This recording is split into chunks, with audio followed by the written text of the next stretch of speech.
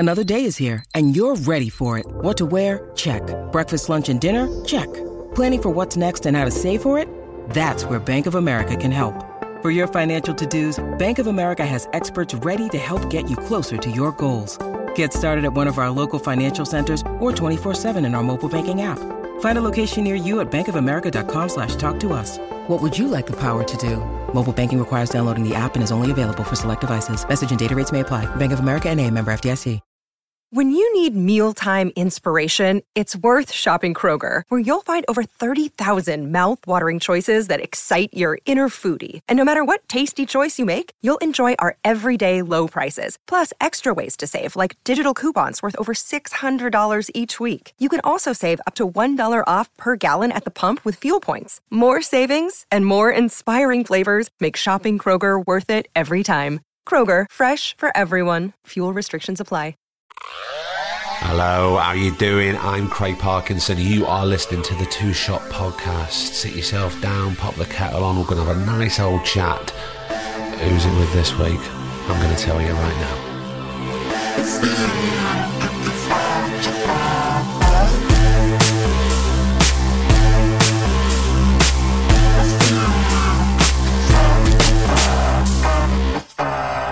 How the devil are you? Yes, we are back to Thursday after Saturday's episode. What a legend Les Dennis was. I'm so pleased you all enjoyed that episode. What a lovely, lovely man. What stories. What a career. But yes, we're back to Thursday. I'm still in Dublin. I got up this morning and started running properly. Running this time, because at the end of May I am running in the Manchester 10K, and I reached out to stand-up comedian and serious runner and podcaster Rob Deering, and asked his advice about how to start. And he sent me a lovely email about training and regime, which I've incorporated this morning. So big shout out to Rob Deering. Thank you so much for that. I'm starting gentle, don't worry, but we'll get there. And I'm running the streets of Dublin, which is very, very nice indeed. On to this week's episode. It's episode 19. Can you hear that? Was that? The noises of the strange flat. It's not a strange flat, it's dead nice. Season 9, episode 19. We've only got one more week to go until we wrap up this season. Who's the last episode going to be? Episode 20? Seriously, I don't know yet. I haven't booked them. I don't know. There's a few people that we're trying to juggle dates with. But don't worry, it'll be great. They always are. Speaking of fantastic and great, episode 19 is with Amber Anderson. Now, if you have been glued to Peaky Blinders this season, the finale was on Sunday, I think. You'll know her very, very well from being in this season. And we finally managed to sit down and talk. She's incredible. This is up there with one of my favourites I've recorded, most definitely. She's very open, she's very honest about her time and career as a model before she stepped into acting. She talks about relationships with certain directors that may not be very healthy, so bit of a trigger warning there. But do read the blurb as well, but I'm just letting you know, because I know some people don't read it, you just go straight to it. I don't want anybody to be upset by what Amber discusses openly and candidly. What else surprises next week? Some information for you that I think is going to make you very, very happy. If you support us over on Patreon, we've got a a fantastic lightning round of questions for our Patreon supporters with Amber. So do go over there. And if you feel that this season has been worthy, these free podcasts that we give you week in, week out, go to patreon.com/2shotpod, 2shot podcast. I need to, Griff sent me all the addresses. Patreon, just Google it, you'll find it. And if you could throw us any support, and when I say support, I mean money, please do that. What else? Not much else, really. I think we should probably get down to it, shouldn't we? Should we? Yeah, all right, go on then. This is the Two Shot Podcast, episode 19 of season 9. God, it's flown, I know. With the brilliant Amber Anderson. Enjoy, and I shall see you at the end. Lovely. Let's all take a sip of drink.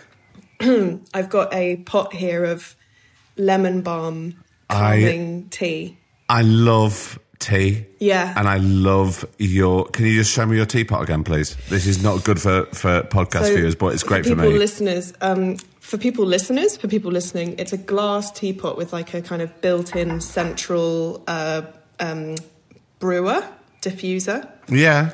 And you put the loose leaf into the middle of it. But it's a fantastically proud spout.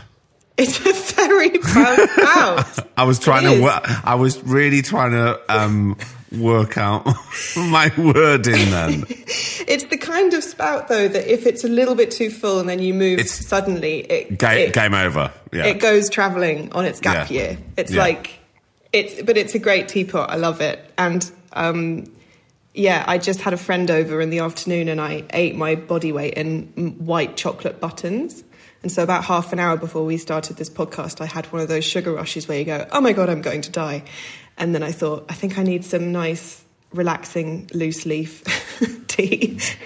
Well, the reason why I'm having a Coke Zero here in front of you, we're not sponsored by Coke Zero, by the way. Mm-hmm. I was up at 4:30. Oh, Jesus. To go and participate in a stunt rehearsal, which I wasn't really needed for, but still. Oh, cool. No, it wasn't that cool at that time in the morning, to be honest. Yeah. So I just thought I need something to pep me up, really. Yeah. Well, I suppose it's so funny that we're talking now because we've spoken in the past, but we don't know each other. We're not friends. All right. But no. That's horrible. Cheers. No, we're not, mate. It's fine.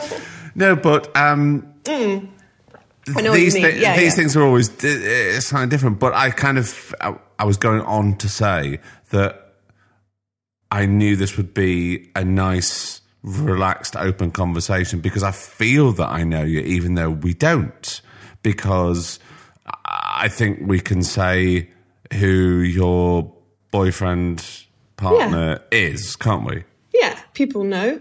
Yeah. Yeah. So, and also Connor, when Connor came on the podcast all those years ago, was such, a huge, massive hit for everybody. And we've been in touch in the past with regards to work projects and we've discussed things. So it was only a matter of time before we got you on. And I think now, at the finale of Peaky Blinders, which we'll talk about later on, because this podcast we don't talk about work that much, but I do want to discuss it later on. But I think what we should talk about first is possibly music. Sure. Yeah. Is that a good way to start? I think so. I mean, it was definitely what I thought I would end up doing when I was a kid. Specifically the piano? Yeah. I mean, I was always going to end up being on stage, I thought. I started thinking I'd be an actor when I was really young, like in primary school. And I went to a Steiner school, so I had a Waldorf education until I was about 10, which I don't know if people know, but it's... Well, yeah, exactly, because I think because my son's 10, me and his mum flirted with that idea of the Steiner education. But for those that don't know, and for those that live outside the UK or possibly don't know, can you explain a little bit about the Steiner education? Well, my understanding of it is that it's a sort of alternative style of education where they believe that kids should have the opportunity to be kids and develop their imaginations and develop their creativity. And it was founded by a man called Rudolf Steiner, which I always think is a brilliant name. And it is. Yeah, this is a ridiculous name. And he believed, I think, something along the lines that the human brain develops in 7-year cycles. And so he saw the first 7 years of a child's life as kind of sacred and literally this sort of childhood, like as in it should be like a hood that's over your head of safety and no kind of real obligation to be academic. And so you don't learn to read or write until you're 8. And sort of before the age of 8, it's very much centered around being outside, being in nature, learning how to sew, learning how to carve wood, learning how to, build a den in the forest. And but also playing. Yeah, lots of interaction. Yeah. And then also, once you do begin to get into the sort of academic side of things, you don't do your lessons by subject, you do your lessons by topic. So instead of like maths, English, geography, music, you'll study something like ancient Egypt. And then within the topic of ancient Egypt, you will learn about maths, English, spelling, music. You'll have all of those things worked into the kind of overall topic of whatever it is you're studying. And so it's basically a very creative environment. And I think my mum really, really wanted me to have that kind of start in life. And I was already a really big reader, and her plan of sort of putting off the reading until the age of 8 didn't really work very well, because before we moved to Scotland, when we lived in England, before that, I went to a kind of... Was that in Somerset? Yes. So I was born in Glastonbury in Somerset.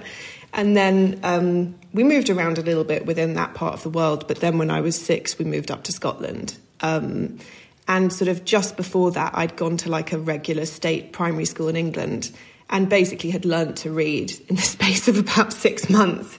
And so I was sort of at the Steiner school, sitting in the back of the classroom while all the other kids were learning the alphabet, kind of like reading books and stuff, and just really, really cool, but I think it was an amazing start, and it definitely put me on a track of thinking that I would end up doing something artistic, like, for sure.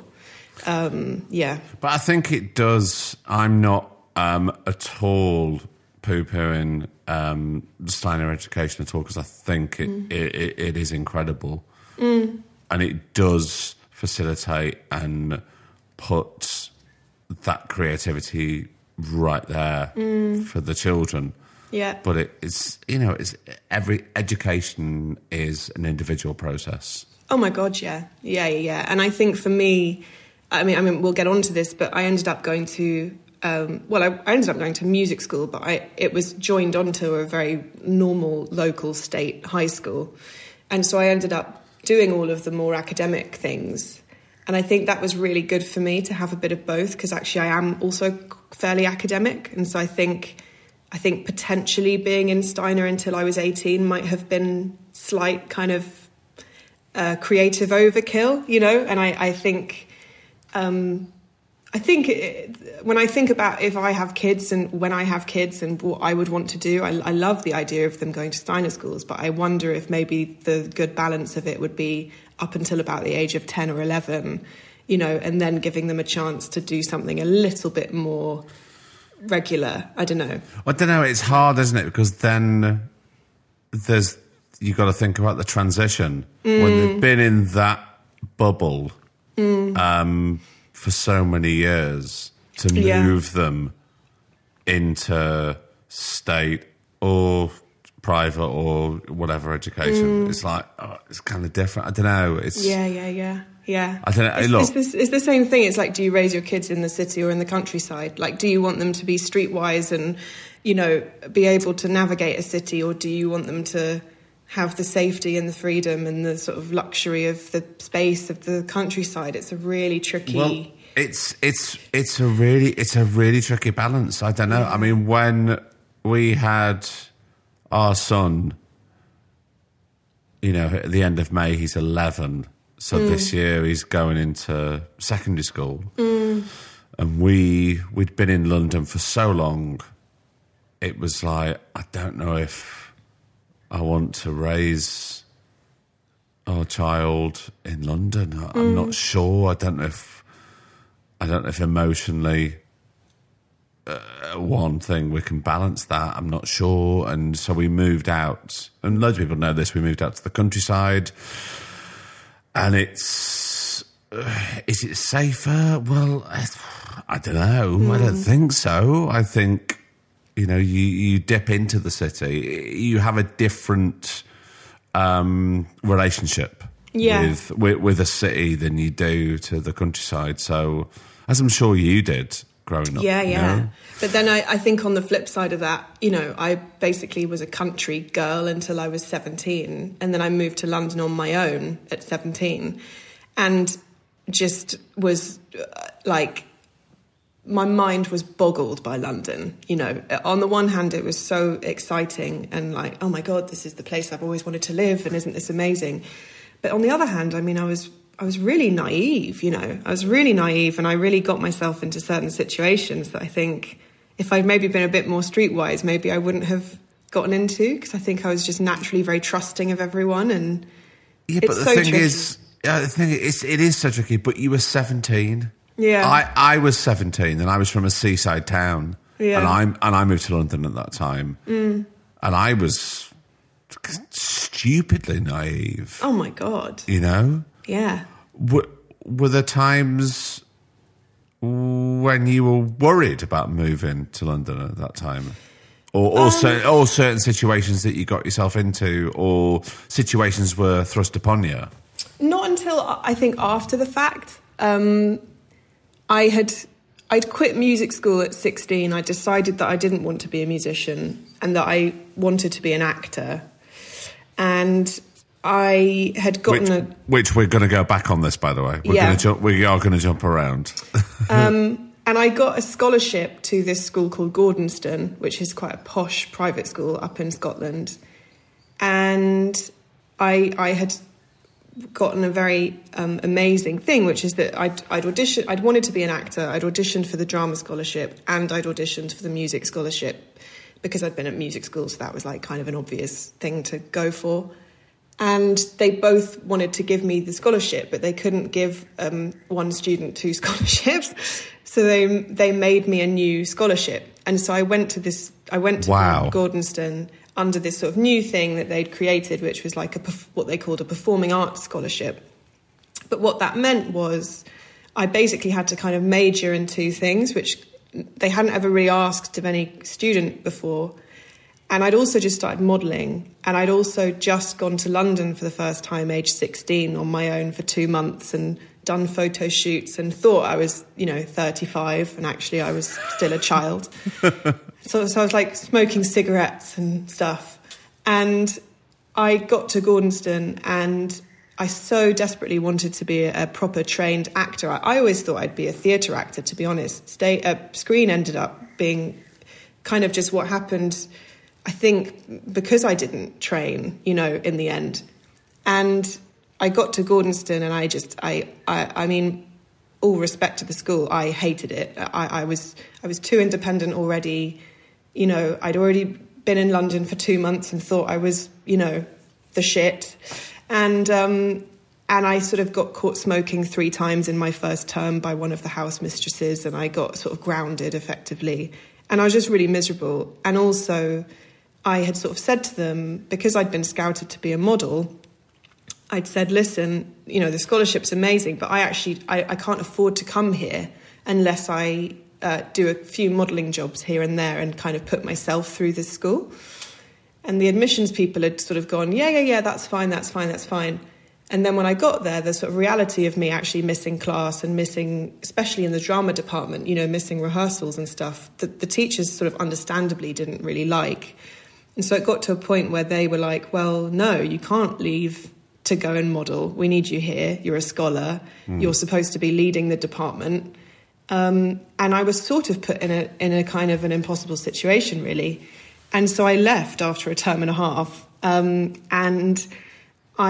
so in a sense, I kind of moved to London because I literally didn't have anything else to do. I'd sort of made the decision that I was leaving school. I had an agent already, which was quite lucky. And I just kind of got to a point really where I thought, well, I've got an agent. I'm already in a situation that, you know, a lot of people my age aren't even in yet. So why am I not moving to London and starting to audition and trying to make it work? But it did definitely create a sense that there was a necessity to it, that I didn't have any backup option. And it was very difficult in my family. You know, my mum was very against me moving to London. Understandably, she was very scared of what might happen. My dad was quite supportive, but he kind of very sweetly was like, I'll always be there for you, but I can't physically afford to help you. So if you are going to move to London, you need to know that you're doing this on your own, you know. And I was like, yeah. And I'd done one modelling job for Jack Wills, which in those days was really quite exciting. And I had something like $2,500, which my 17-year-old self thought was like so much money. It was like, it was at 17. Gonna my God, keep me going for years in London. I was working in Pizza Hut in Wood Green, and it was loads of money for me, and I was getting all the free pizza I could deliver to my drama school mates on the sly. Yeah. It was the best gig in the world. Yeah, I thought it was a lot of money, and I was naive, and so I moved to London with this $2,500. I think it was $2,500. And then obviously, you know, I found a little room on Gumtree in a flat in Homerton. This is 13 years ago, before Homerton was gentrified. Yeah, of course. Coffee shops. It was really, really kind of quite dicey sometimes. And I ran out of money after about 2 months. Because of course I did, because I was living in London, and London's really expensive. And sort of no one had told me, as both an actor and a model, that just because you had an agent didn't necessarily mean that you would really get jobs. And I just didn't get jobs, you know. And so I moved to London thinking that would be it, and that I would be, you know, on a roll. And then nothing happened. You know, I got some auditions, but I didn't have a clue how to be an actor. I didn't have a clue how to act. You know, I'd only done school plays. I had no idea about screen acting. And I was trying to model to kind of pay for myself to stay in London and support myself. But it's the same as a model, you know, it sometimes takes a year of going to castings before anything happens. And so it got to a point where I was doing waitressing and working in shops, and I was a personal assistant to someone at one point. And it just became sort of untenable, really. And so I ended up moving back to Scotland and actually getting the night bus to London for auditions, because it was cheaper to live in Scotland and get the night bus to go for an audition than it was to obviously live in London. No. And so that whole year was just on the bus back and down to Victoria, you know, brushing my teeth in Victoria coach station. But then kind of, because I was modelling, I was getting into situations where, you know, other girls would be like, oh, come out tonight with this promoter to this club. And I'd be like, yeah, of course. And I'd go, you know, to some awful, like, Mayfair club with, like, sleazy older men. And so I was very exposed very quickly, I think, to, like, a very dark and sort of quite seedy side of London. And I sort of look back at my 17-year-old self and just kind of want to give her a hug and be like, oh, God, babe, like, come in, let me give you a cup of tea.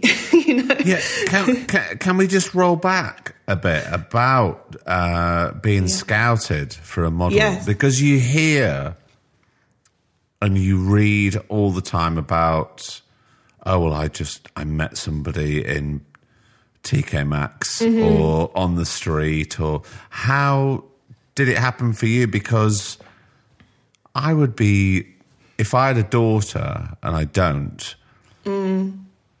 when she was approached, I would be extremely wary about whether it would be genuine. Yeah. Because obviously you hear so much. Oh my God. Especially now with, certainly with certain actors that have come to light about auditions and, you know, things that you may have to take your clothes off, which listeners, you never have to do. And as models, I know this isn't a modelling podcast, but but it's not. It's a creative podcast. It's a personal podcast, but so you can say whatever you like. Well, with models, there's a big thing of like, you know, dodgy agencies sort of asking you to pay up front for pictures and things. So, you know, you'll get sort of inverted commas scouted, and then they'll be like, oh, could you pay us £800 for this photo shoot? And then you'll get jobs. And so people shell out all this money. And I think the main thing I've always said to when I was modelling, because I'm not now actually, but when I was, you know, and people would ask me for advice, I'd be like, never, ever, ever pay up front for anything, because you never should. And also I think just it's not normal to be asked to take your clothes off when you're 16, you know, and things that when you're very young and people ask you to do, you feel obligated to do because you don't want to cause a fuss and you want to get a job and you want to be liked. And I don't want to interrupt you here, although I am. Please. Was that ever something that you were asked to do when you were young? Oh my God, yeah. Like I was lucky because I was scouted by a really good agency. I'll tell you how I was scouted actually quickly. I was at music school and very just into my piano and thinking I was going to be a pianist. And my friend at music school said, she and a couple of other people had started to say, oh, you should model, you're really tall, or like, you should model, you've got great skin. And I was just like, what? Like, don't think so. That's ridiculous. Because I was just like, I was a music kid, you know, all I did was play piano. And, you know, I was bullied at school for quite a few years, and I wasn't confident at all. I did not see myself in any way, shape or form as like subjectively good looking. I didn't even kiss a boy until I was 16. I was so late to every party. And so when people started suggesting I could be a model, I was like, well, I think you're on something. But my friend at music school found this advert in this teen magazine called Sugar Magazine, which was like a very big... I remember Sugar. You remember Sugar? I remember Sugar.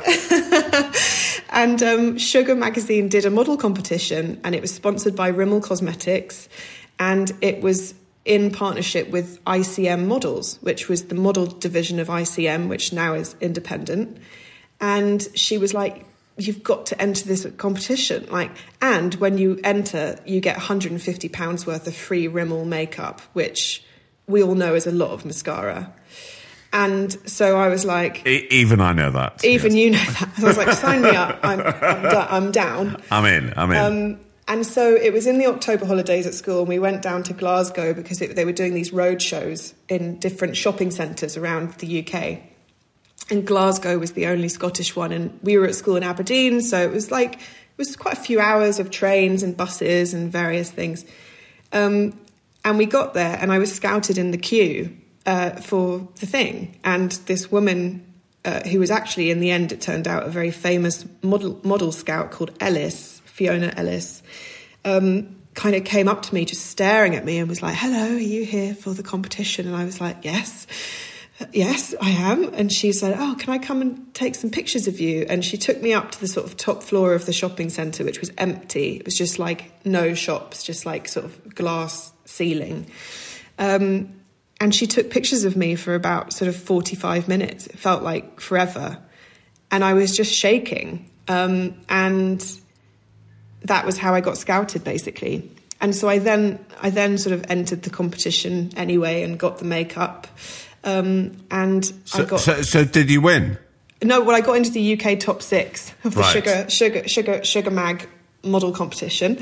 And I didn't win, but they signed me anyway. And that's how I got it. So I was very lucky because I got scouted by a good agency, and they then later on became independent models, and then they became another agency altogether. But I basically had the same agents for like 15 years. I never left them. Right. And they were great. And so I did have difficult situations, but they were very rarely because of that agency. It was always in other places like New York or Athens in Greece, you know, because as a young model, you would be sent to these other places to go with an agency in another city for a while and live there and, you know, do castings and do shoots and get some pictures for your book and stuff, which would be, you know, your portfolio that you would take around and show to potential clients. And I remember in Greece, there was a situation, because at that point, Athens was for some reason a very popular place for like young models who needed photographs. And I was in Athens for a month and I was 17. And again, I had no money. I was living off about 50 euros a week. And the agency said, oh, we've got you this shoot with, Greece's most successful swimwear photographer or something. And I was like, okay, great. And it was me and this other British girl, and he picked us up in his car from the hotel, and he drove us like 2 hours outside of Athens. And this is in the days like before iPhones, you know, I had a black and white phone and an A to Z of Athens, that I just did not know where I was. And we got to the house and that nobody was there. It was just us, this guy, and this other kind of older guy who owned the house. There was no hair and makeup, no stylist, no anything. And it was a really dodgy situation. And he said, you know, go to the bathroom. I'll bring you your first outfit. And he tried to get me to wear like basically a G-string. And I said, I'm not wearing that. And, you know, and the other girl got put in those clothes. And it was a very weird shoot. And I think in the end, I was sort of okay because I didn't really compromise and I didn't really get naked in a way that I didn't want to. But if you think about it in terms of like the facts of that situation, it's two 17-year-old girls in a foreign country, nobody knows where they are, and you're being driven to a mysterious location by a much older man who's asking you to wear basically nothing. It's like it's so messed up in so many ways, you know. And you're 2 hours outside of Athens in the middle of nowhere.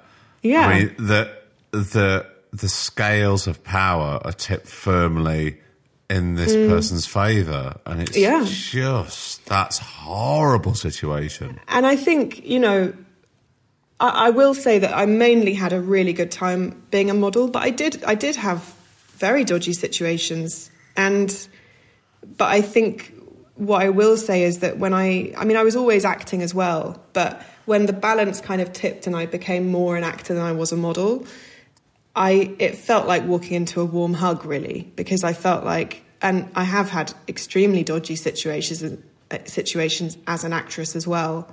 But I think for the most part, I think there's a respect of actors as, I want to say artists, whereas you absolutely can, and you should, yeah. Whereas I think models are, you know, I think seen as very dispensable and kind of, like a commodity, I think, in a way, I think more than actors are. And I think as an actor, you're valued for your personality, or at least I hope you are. Well, but also it's that thing, Amber, isn't it? When you stroll on set for the first time and you're meeting a plethora of like new people, or you're going on to established job, which you've just done like on Peaky Blinders. Yeah. You have to forge, and I've said this before, you have to forge relationships, but genuine relationships, quickly, and be genuine and not be fake, and just kind of throw it out there, and hopefully, the magnets stick together, you know, and they do. Yeah. 9 times out of 10, I say 9 times, about 7. I've been doing it 25 years.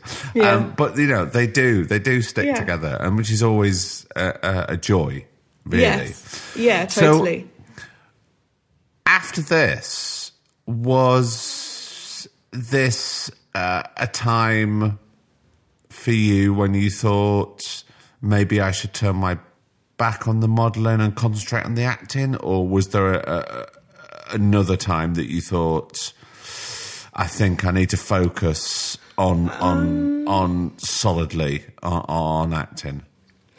I think it was very gradual. I was modelling. I mean, that happened when I was 17, and I was modelling until I was 26, basically. Right. Okay. So I modelled for a long time, and to give it credit, it's the only way I've actually managed to afford to be an actor in London, you know. And so and other things. I got to see the world and travel in a way that I think I never would have done otherwise. But it was a very gradual thing. I think I began to realise that at the beginning, a lot of people had said, oh, these two careers are perfect. They go hand in hand perfectly. They complement each other. It's perfect. Loads of models are becoming actors now, blah, blah, blah, blah, blah. Did you feel that? Well, I just believed them. And then because it was told to you. Yeah. And it was told to me, to be honest, mainly by people in the modelling industry. And then I began to realise something that I thought was kind of interesting, which is that I felt like they were very, very happy for me to be an actor because it gave them something else to kind of sell me on, you know, as a model. But when it came to actually taking time off to be an actor and doing things to be an actor, like cut my hair or dye my hair or something, that was a bit more of a problem. And so it was kind of like it worked very well for the modelling for me to be an actor just by kind of name. But when it came to the actual kind of reality of really committing myself to being an actor, it wasn't taken that well. And then also, I think being a model, it does a very different thing to your physicality. Like, it makes you very, very aware of yourself in a very outward way. And my agent kind of called me into her office one day and she was like, you need to relax. And I was like, what do you mean? She was like, I can tell that you care so much about being taken seriously as an actor because you're a model, and I'm seeing it in your tapes, and I'm seeing it in the way that you're holding your face in your tapes, and I can see that you're trying to always be pretty, and that you care so deeply about being taken seriously, but you've sort of got the modelling in you as well, and I just need you to relax. And it was kind of the best thing she ever said to me, really, because it was something I wanted to talk about models moving into acting and the worry that they would be taken seriously. Because I worked last year with a fantastic actress who has a background in modelling. I mean, and she's fucking incredible, as you are. So, but it's like, that is going to be a stigma that you would carry around because, you go, oh, that's my background and I'm moving into something else now. But I also wonder if it's because I didn't take me seriously. Like, and that's not a kind of diss on modelling at all, but I kind of... No, but it's more about being self-referential of yourself. Yeah. And there is an outside perception, I think. Absolutely. Well, it's also, case in point, people in the music industry moving into acting. Yeah. Or stand-up comedians coming into acting. How dare you come into this? I wouldn't pop into your world. Yeah. But it's, it's different. Yeah. And it's a very personal experience. and journey. It's a very personal journey. Yeah, and I definitely noticed as well that I think, and I think it's different for everyone, but I think I see this a lot, which is that I think I became a better actor with age, to be honest. Like, I think in my early 20s, I was by nature self-conscious and confused and a bit chaotic and a bit all over the place, and that's great for some characters, but I definitely felt like I settled more into myself as a person and then also as an actor, if that makes sense. And I think settling into myself came largely from realising that while I loved modelling and I was very grateful for it, I didn't necessarily want it to be my whole life. And I definitely didn't want to be defined, I suppose, by how I looked. And I think I felt also a bit like I wasn't using all of my skills. You know, I'd gone to music school and I had trained very intensely as a musician. And I knew I didn't want to be a pianist necessarily, but I really, really knew that I wanted to go more towards being kind of, you know, around other creative people and around, you know, the people who I felt like were my people. And whenever I did an acting job and met other actors, I was like, oh yes, this is my people. As cringy as that sounds, but yeah. No, it's the thing is, it's not cringy at all, because we learned so much about who we work with as artists and actors. It's just the way it happens, and that is what strives us and keeps us going. Yeah, I think, you know, it's about the people for me, 100%. 100%. It's like, and if there's terrible people, the job for me is like intolerable. I mean, look, have you ever been on a job where it just doesn't fit? The jigsaw just doesn't fit. And and we all have. And I'm sure everybody listening to this has been on that job, right? Yeah. And you went into it with the best intentions. Yeah. And I remember doing something many years ago, and I went into it with the best intentions, and I don't think I was completely the best me in the world at all. But it was just like, oh God, I don't know what to... It was the only point in my life that I went, I don't think I can do that. I remember going home to the apartment I was in London, and I went, I don't think I can do this anymore.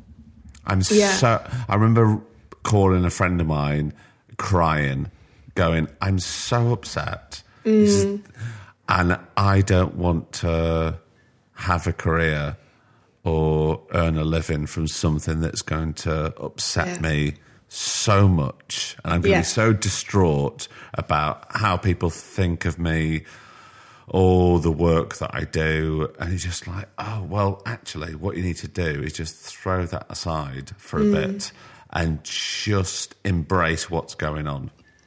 I think it's really, it's really important to be able to do that. I actually had an experience on a film where I was properly traumatized. And can we dive into this a little bit? Because I'm really interested in how other people deal with, and it's not about the job, it's about certain situations and environments that they're in. Because I think people can learn off it. No, I'm happy to talk about it. I think a part of me a year or two ago would have been worried in case one of the people from the film were listening or something. But then now I'm a bit like, well, if they are, then so what? Because they were terrible. It's a good job we didn't talk together about a year ago, isn't it? Yeah, exactly. So it's perfect.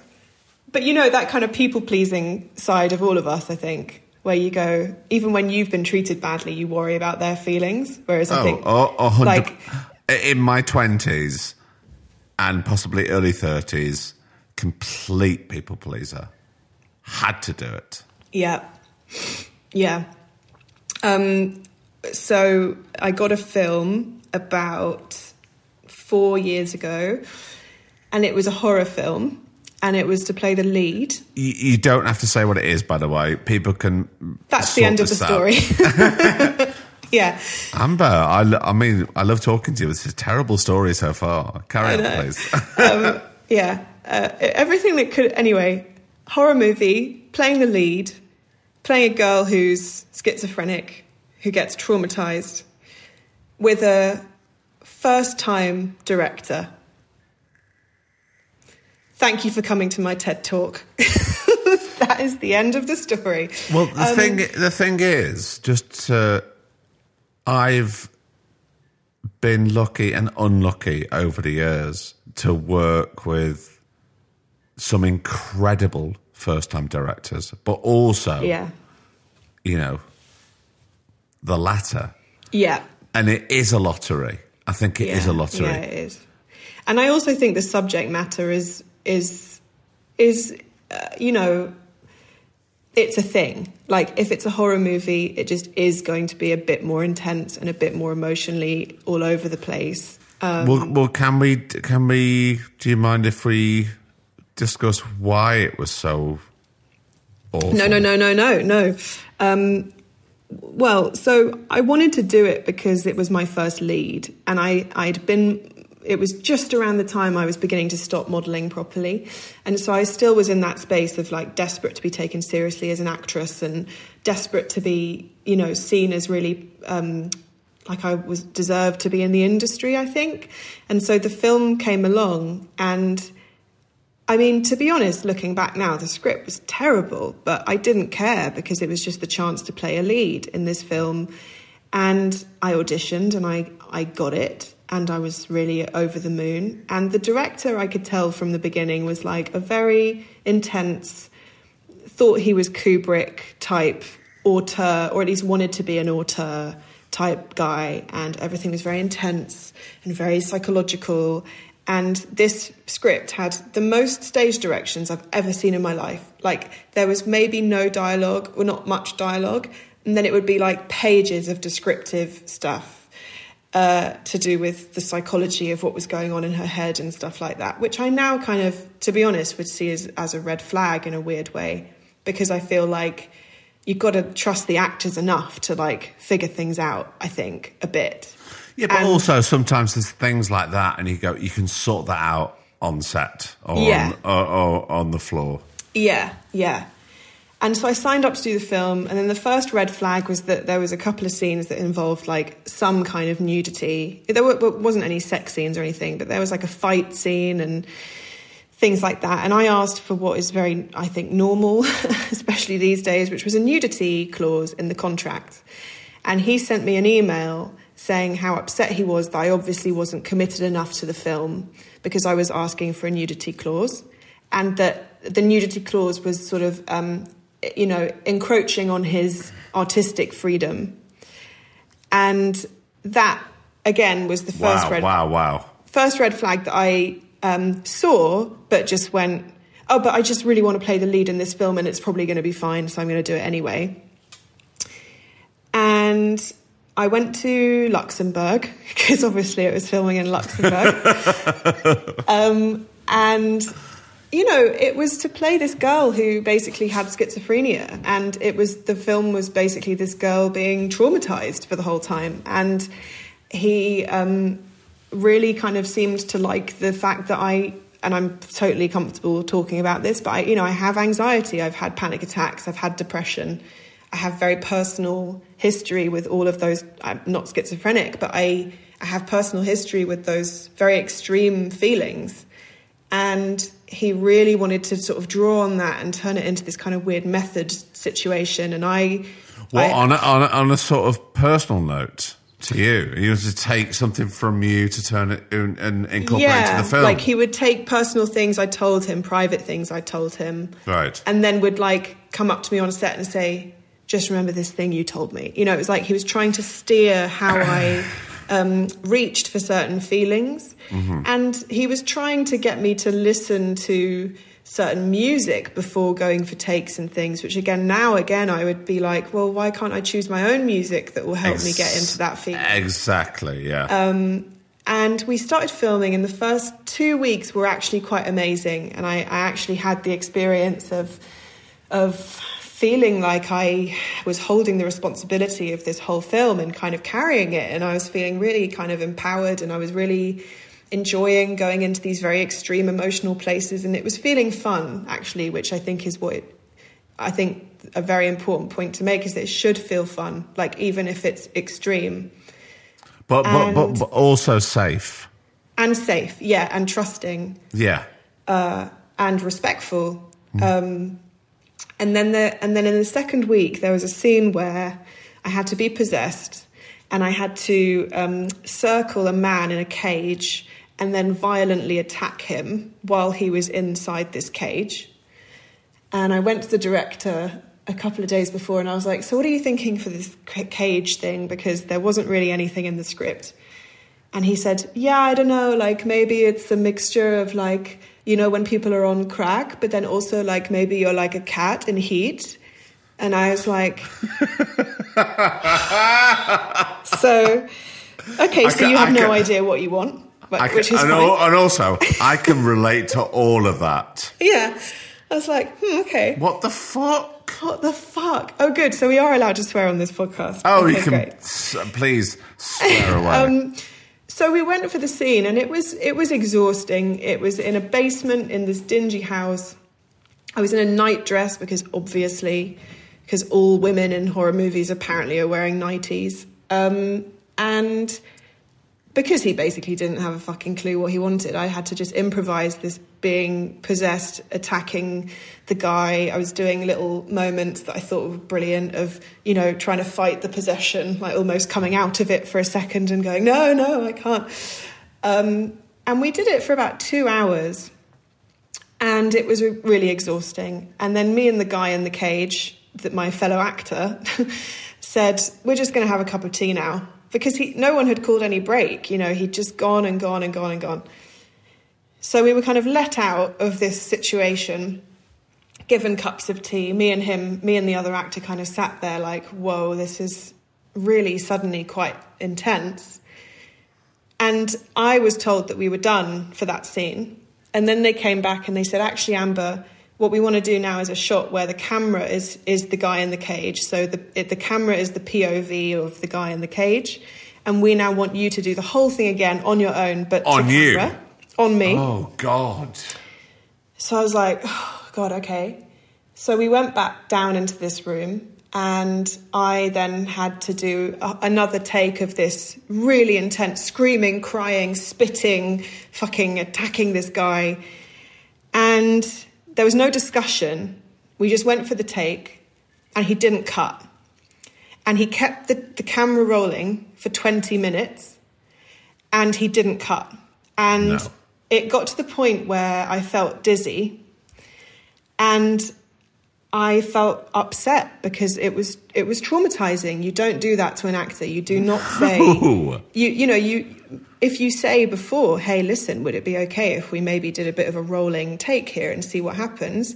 Different story. Of course, because it's all about trust and discussion. And consent, actually. Yes, and consent. And he just didn't do that. And so he didn't cut. And so I was basically, it was a power thing. And I was just left in this very emotionally extreme place. And I looked down the barrel of the lens because he wasn't even in the room. He was upstairs behind his sunglasses having a cup of tea. He sounds so great. He's such a cool guy. And I looked down the barrel of the lens and I said, I'm done.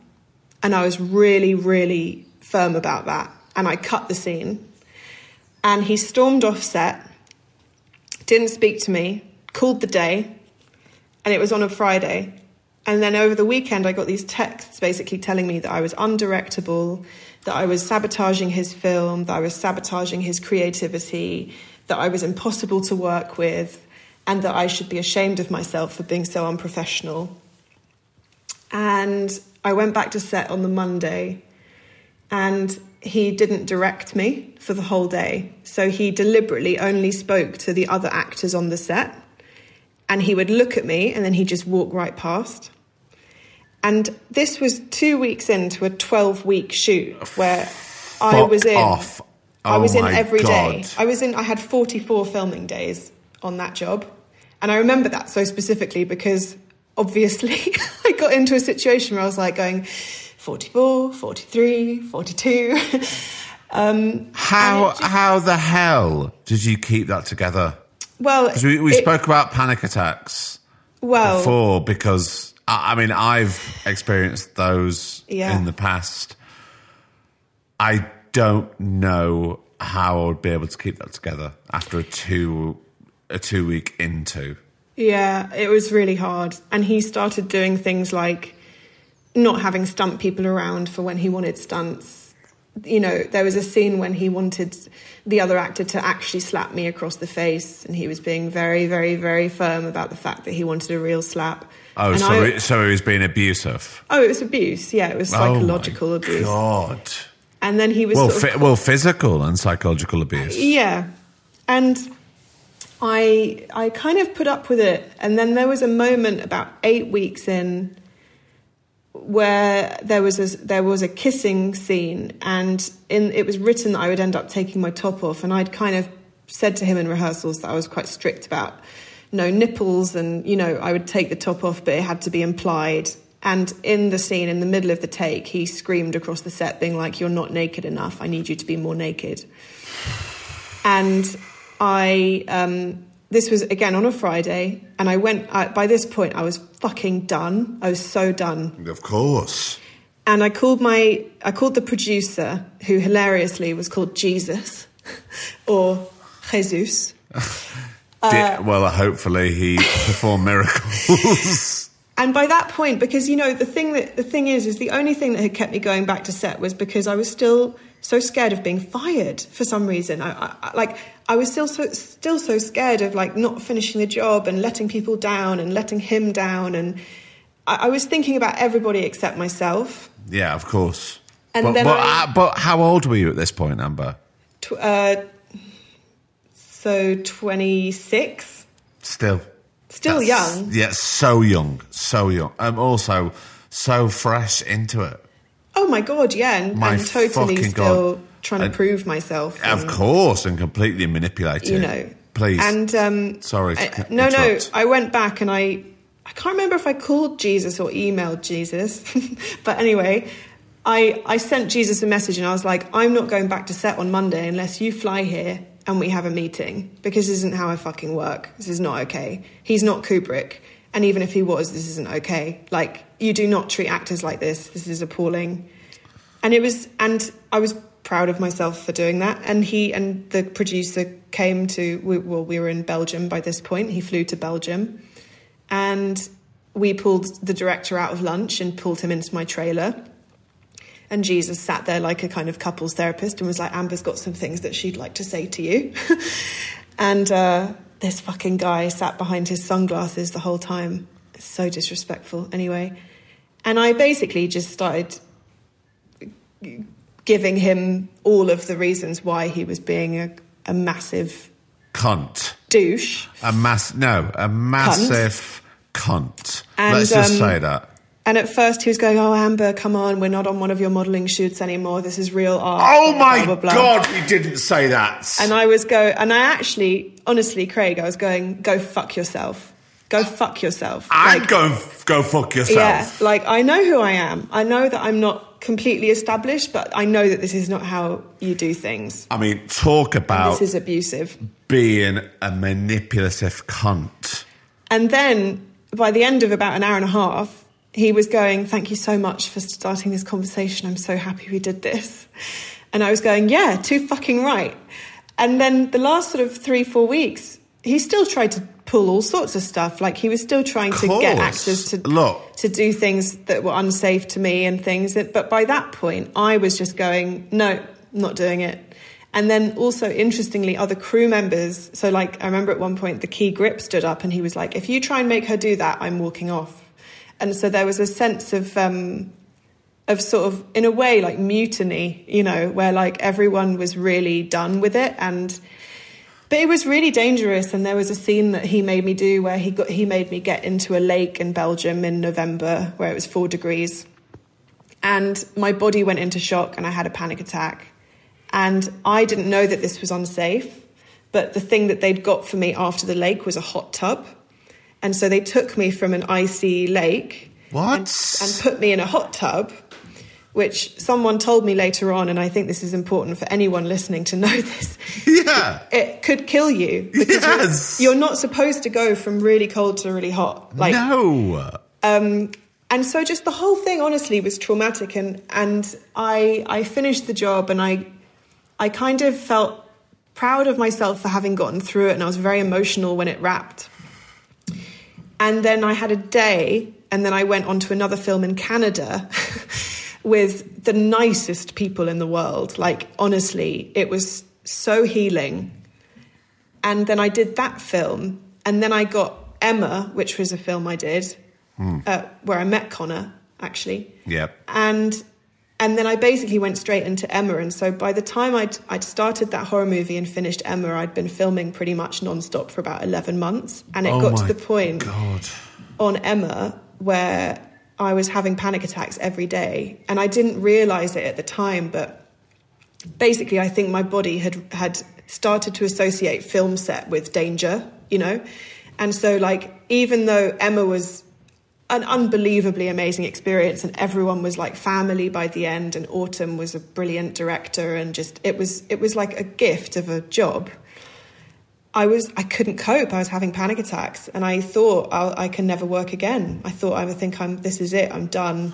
I've spent all these years trying to be an actor and now I'm done. And because you associated being on set with that anxiety. The two went hand in hand, whereas actually being on set, especially in the last 2 years, is the safest place to be. You know, it should always be. It should always be the safest place to be, but also the healthiest place to be, because everybody's being tested, and that's by the by. That's another thing. So, how did you not only come to terms with this, but sort of deal with it?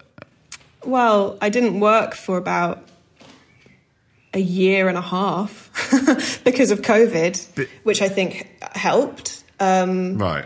As in, I planned to take 6 months off, and then COVID hit, and I had Peaky, but then Peaky got pushed by almost a year. Yeah. And so I was kind of forced into a bit of a kind of hiatus, really. And I think time was good. But also, do you think in retrospect that was healthy for you? I think I needed it, because I think I had reached a point of like emotional and physical and psychological exhaustion and burnout, actually. And I'm not saying this lightly. I had a breakdown. Like, I got to a point where I couldn't leave the house. I would leave the house and I would cry. I was so overwhelmed by just everything. And so I found myself in a kind of a hole, basically, that I didn't feel like I could get out of. And it put all of the kind of any depression or anxiety I'd had in the past just pale in comparison to how I was feeling. And then I helped myself. I got put in touch with a great psychiatrist and a great therapist by a friend, and I was diagnosed with PTSD. And I started a very specific type of trauma therapy called EMDR, which is where you... sorry, explain to me what EMDR is. So EMDR is like, instead of talking constantly for an hour, which if you're talking about traumatic situations can be quite intense. Yeah. You go into very specific memories, and you work on those memories while you basically follow the therapist's hands, go from left to right. And what it supposedly does is it taps into your rapid eye movement part of your brain. And the idea is that you're revisiting trauma, but the movement of your eyes following something is keeping your body in the present moment. And so what it does is it kind of desensitizes your brain to that traumatic memory, because it allows you to revisit the memory while sort of knowing that you're safe and you're here and you're now and you're not in the trauma anymore, which is kind of tends to be how PTSD works. It's like you go back onto a film set and you think that you're back on that horror movie, and then you have a panic attack. Yeah. And so EMDR was like the thing that meant that by the time I started Peaky, I mean, it was amazing, because I went back on a set, and obviously I was nervous on my first day, as anyone would be. But I kind of just had this moment where, like, the healthy part of my brain clicked back into place, and I was like, I love my job. I love my job, and I love being on set, and I love the community, and I love this person, and something happened, something changed, and I think it was a gradual sort of healing. But yeah, I kind of just And I think COVID did help because I just had some time off. Yeah, but you say something happened, something changed, but you were in the driver's seat of something happened, something changed. You acknowledged that something was wrong. Yeah. And you went, right, well, now is the time to acknowledge this and see what we can do about it. Yeah, and I think, to be honest, I was heading for that anyway. I think I'd always had anxiety since I was a kid, and I'd had a very unusual childhood. Excuse me. I think at some point I was probably always heading for a moment where I was going to have to stop for a second and change some things in my life. But I think that didn't mean I should have been traumatized on a film set. I just think being traumatized was a very shortcut way of making that happen. But I think I still don't think it should have happened, though. No, it definitely shouldn't have happened. But possibly we're all heading for a moment where reflection is needed. I think so. I don't know. I mean, I can only speak for myself and also the conversation we're having right now.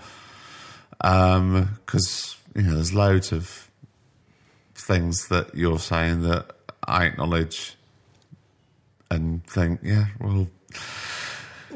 maybe there's a moment that needs to be looked at, or we need to step back, and sometimes we're not lucky enough that there's a global pandemic where our work is taken away from us. Yeah.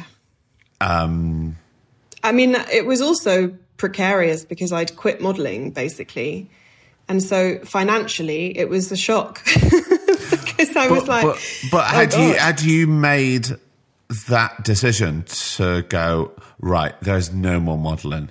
The acting is the focus now. Yeah, it was made properly like 2 years ago. Yeah. So it was COVID that really did that. I think COVID did that. I mean, I sort of hate talking about COVID still, but I think... me too. We don't talk about that on this, but it comes up because it has to. But in one quick little sentence, I think it put a lot into perspective for a lot of people. And I think it meant that when we all went back to sort of quote unquote normal life, there were certain things we went back to where we went, hold on a minute, I don't like this anymore. I don't want to do this. And, it was the same for me with other things. I didn't want to be social every night of the week anymore. I realised that I really needed time just to sit and be quiet. And, that is one of the things about COVID that I really liked. Not the pandemic part of it, but just the space and the time. I think it was kind of weirdly it was good for me in terms of a mental health sense, for sure, to have time off and some time just to kind of not be busy and heal from what had happened, because it was a really bad experience, that film, But also, do you think with that time off and reflection, you've gained a lot of tools to combat anything that should come up in the future? Yeah. And I think anyone who's had a really bad period of mental health will know it's in a weird way, I think you can recover, but I also think in a weird way you're never completely the same again. And so I think there's... I still get moments, my PTSD will flare up and I'll have anxiety, or I'll be knocked by something and I'll fall a bit into it. But what I've found now is that it doesn't really last that long. And definitely there are things about the time off that we had that sort of taught me how to deal with it. And it is literally as simple as things like go and do some gardening for 4 hours or switch my phone off, or things like that are so important. I head into the kitchen and I find the most complex recipe. Couple of onions. Look, during lockdown, I was making a recipe with 40 cloves of garlic. God. Wow. Look, it was the greatest curry I've ever made. Yeah. That was a good few hours of just being in there and just being in the zone. And things like that are important. Gardening has become my thing since moving house and inheriting this really amazing garden. I'm like, God, I need to learn how to keep plants alive and make it flourish. Before I had to fly over to Dublin, where I am now, I have a little small garden at the front of my house, and I made sure it was all weeded and it was all clean, ready for me to plant when I get back, because I know it's going to all bloom and I'm going to get my pansies in and I'm going to get my tree and it's going to be beautiful. So, things like that are a good thing to look forward to. Yeah. Speaking of good things to look forward to, or good things that have passed, and obviously you know this podcast, I don't talk about jobs that much, but I know having you on this podcast, people would be upset with me if we don't talk a little bit about Peaky Blinders. Peaky fucking Blinders. Talk about safety, nurture, kindness, happiness, integrity.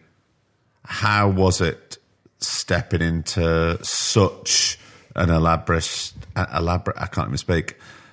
That's not even the word, is it? Established? That's the word. I'm so tired. That's so sorry. That's 4:30 in the morning for you, Amber. Oh no. How was it stepping in? Well, the exciting thing was the character, because of the last 2 years, because of the 2 years I'd had before I got Peaky. Yeah. Because I'd been so emotionally abused on set and drained. Yeah. I was just like, I would read sides for auditions, and if it said she bursts into tears, it would be like my body would shut down. I just wouldn't be able to cry. My body would just be like, no, not doing it. It's not safe. And so I got the sides through for Peaky, and I obviously knew Peaky and I loved Peaky as a show. And so I knew that they were coming to the end, and I'd always sort of had this thought of like, oh God, wouldn't it be amazing to be in Peaky? But I got the sides through, and it was just to play this woman who just is a fascist. But, she's such a lovely character. She's just a lovely, what a lovely, kind woman. soul she is. But she just doesn't give a fuck about anything, and she's not emotional, and she's sort of playful and mischievous and. Really just a delight to play as an actor who was just a bit out of gas when it came to like being really upset all the time. And so I read those scenes and I was like, yes, this is the mood I'm in. This is what I want to play at the moment. I don't want to go to work and feel traumatized. I just want to go to work and have a laugh. And obviously the subject matter is pretty intense because I am a Nazi in the show. But as an actor, in the show, let's just make that clear right now. In the show, but it, being able compartmentalizing that slightly, it was very, very fun to just be able to turn up and just say things and not care about consequences and not care about being liked, and just be able to like drop a bomb and just like watch it explode and not really care about any of the after effect. And so that was the thing I found the most fun. And then, like we said before, it's about the people for me, and I made friends on that job that I love and cherish. And, the costume designer, Alison, and I still speak on the phone every couple of weeks. And the other actresses, Kate Phillips and Sophie Rundle and Charlene McKenna, just brilliant women. Natasha O'Keefe. Oh my God, Natasha O'Keefe. Who is a very close friend of mine who I absolutely adore, who absolutely refuses to come on this podcast. So we need to make a petition. Everybody, O'Keefe, come on this podcast. Yeah. She really welcomed me in, actually, because we were in Manchester and it was during COVID. Nothing was open. I know, because I was there because we were trying to meet up. We were trying to meet up for a drink. Yeah. And she would just text me and be like, do you want to go for a walk today? And I just thought that was so sweet, because it was during a time when, you know, she really didn't need to go out of her way like that. No. And she was amazing.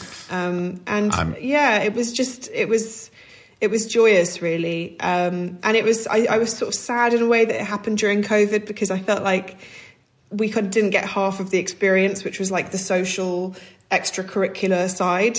No. But I did also really enjoy turning my Manchester hotel room into a bit of a Zen retreat, and I took candles and things from London and kind of just moved in.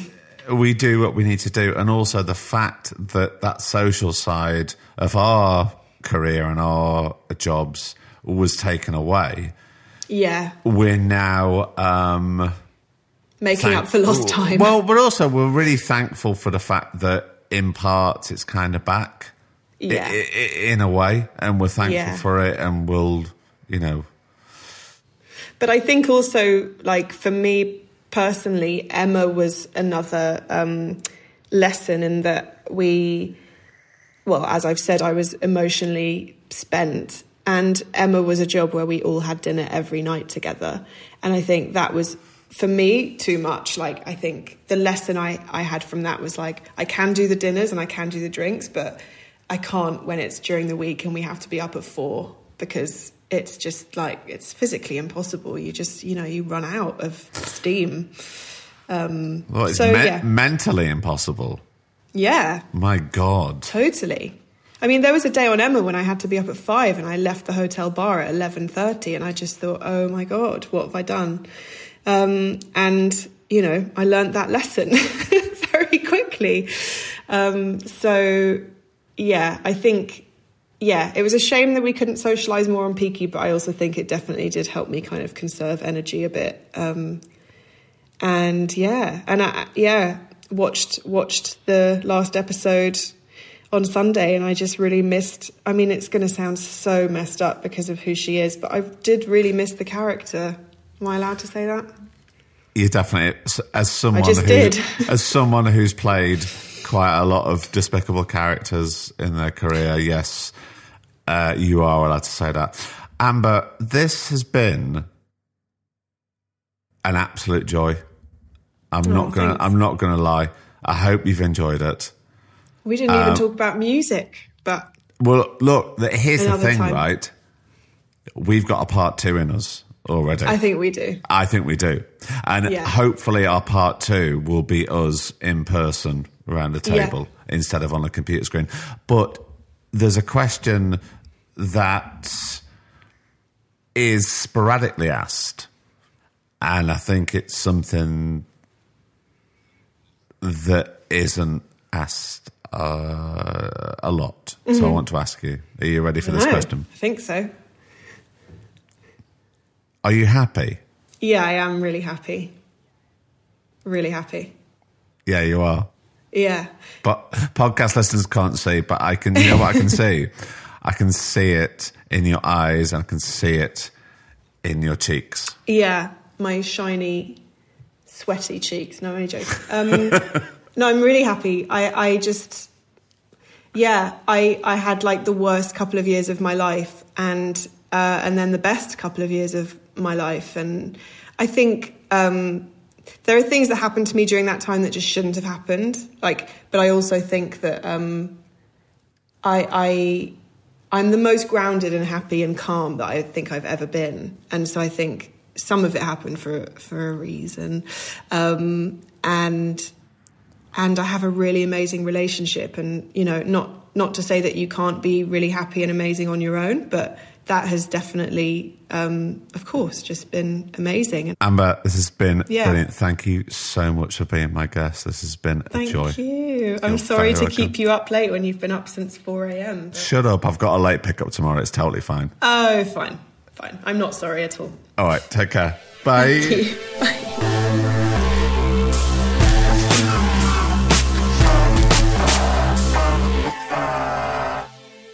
Another episode is done. What did I tell you? She's brilliant. She's great. I really hope you enjoyed that conversation. Thank you so much for downloading and supporting keep the messages coming through on social media. You know where we are. We're on Twitter, on Instagram, on Facebook. Well, look, I'm going to have to go. And you'll probably have to go too, because that was a longer than normal episode, but it was fantastic. Massive thank you to Amber for brewing up her pot of tea and joining me in the evening. And yeah, take care of yourself. And I shall see you next week for the last episode of the season. Let's go out with a bang. Until then, I've been Craig Parkinson. He's been producer Griff. And this has been the Two Shot Podcast. Take care. The Two Shot Podcast is presented by me, Craig Parkinson, recorded and produced by Thomas Griffin for Splicing Block.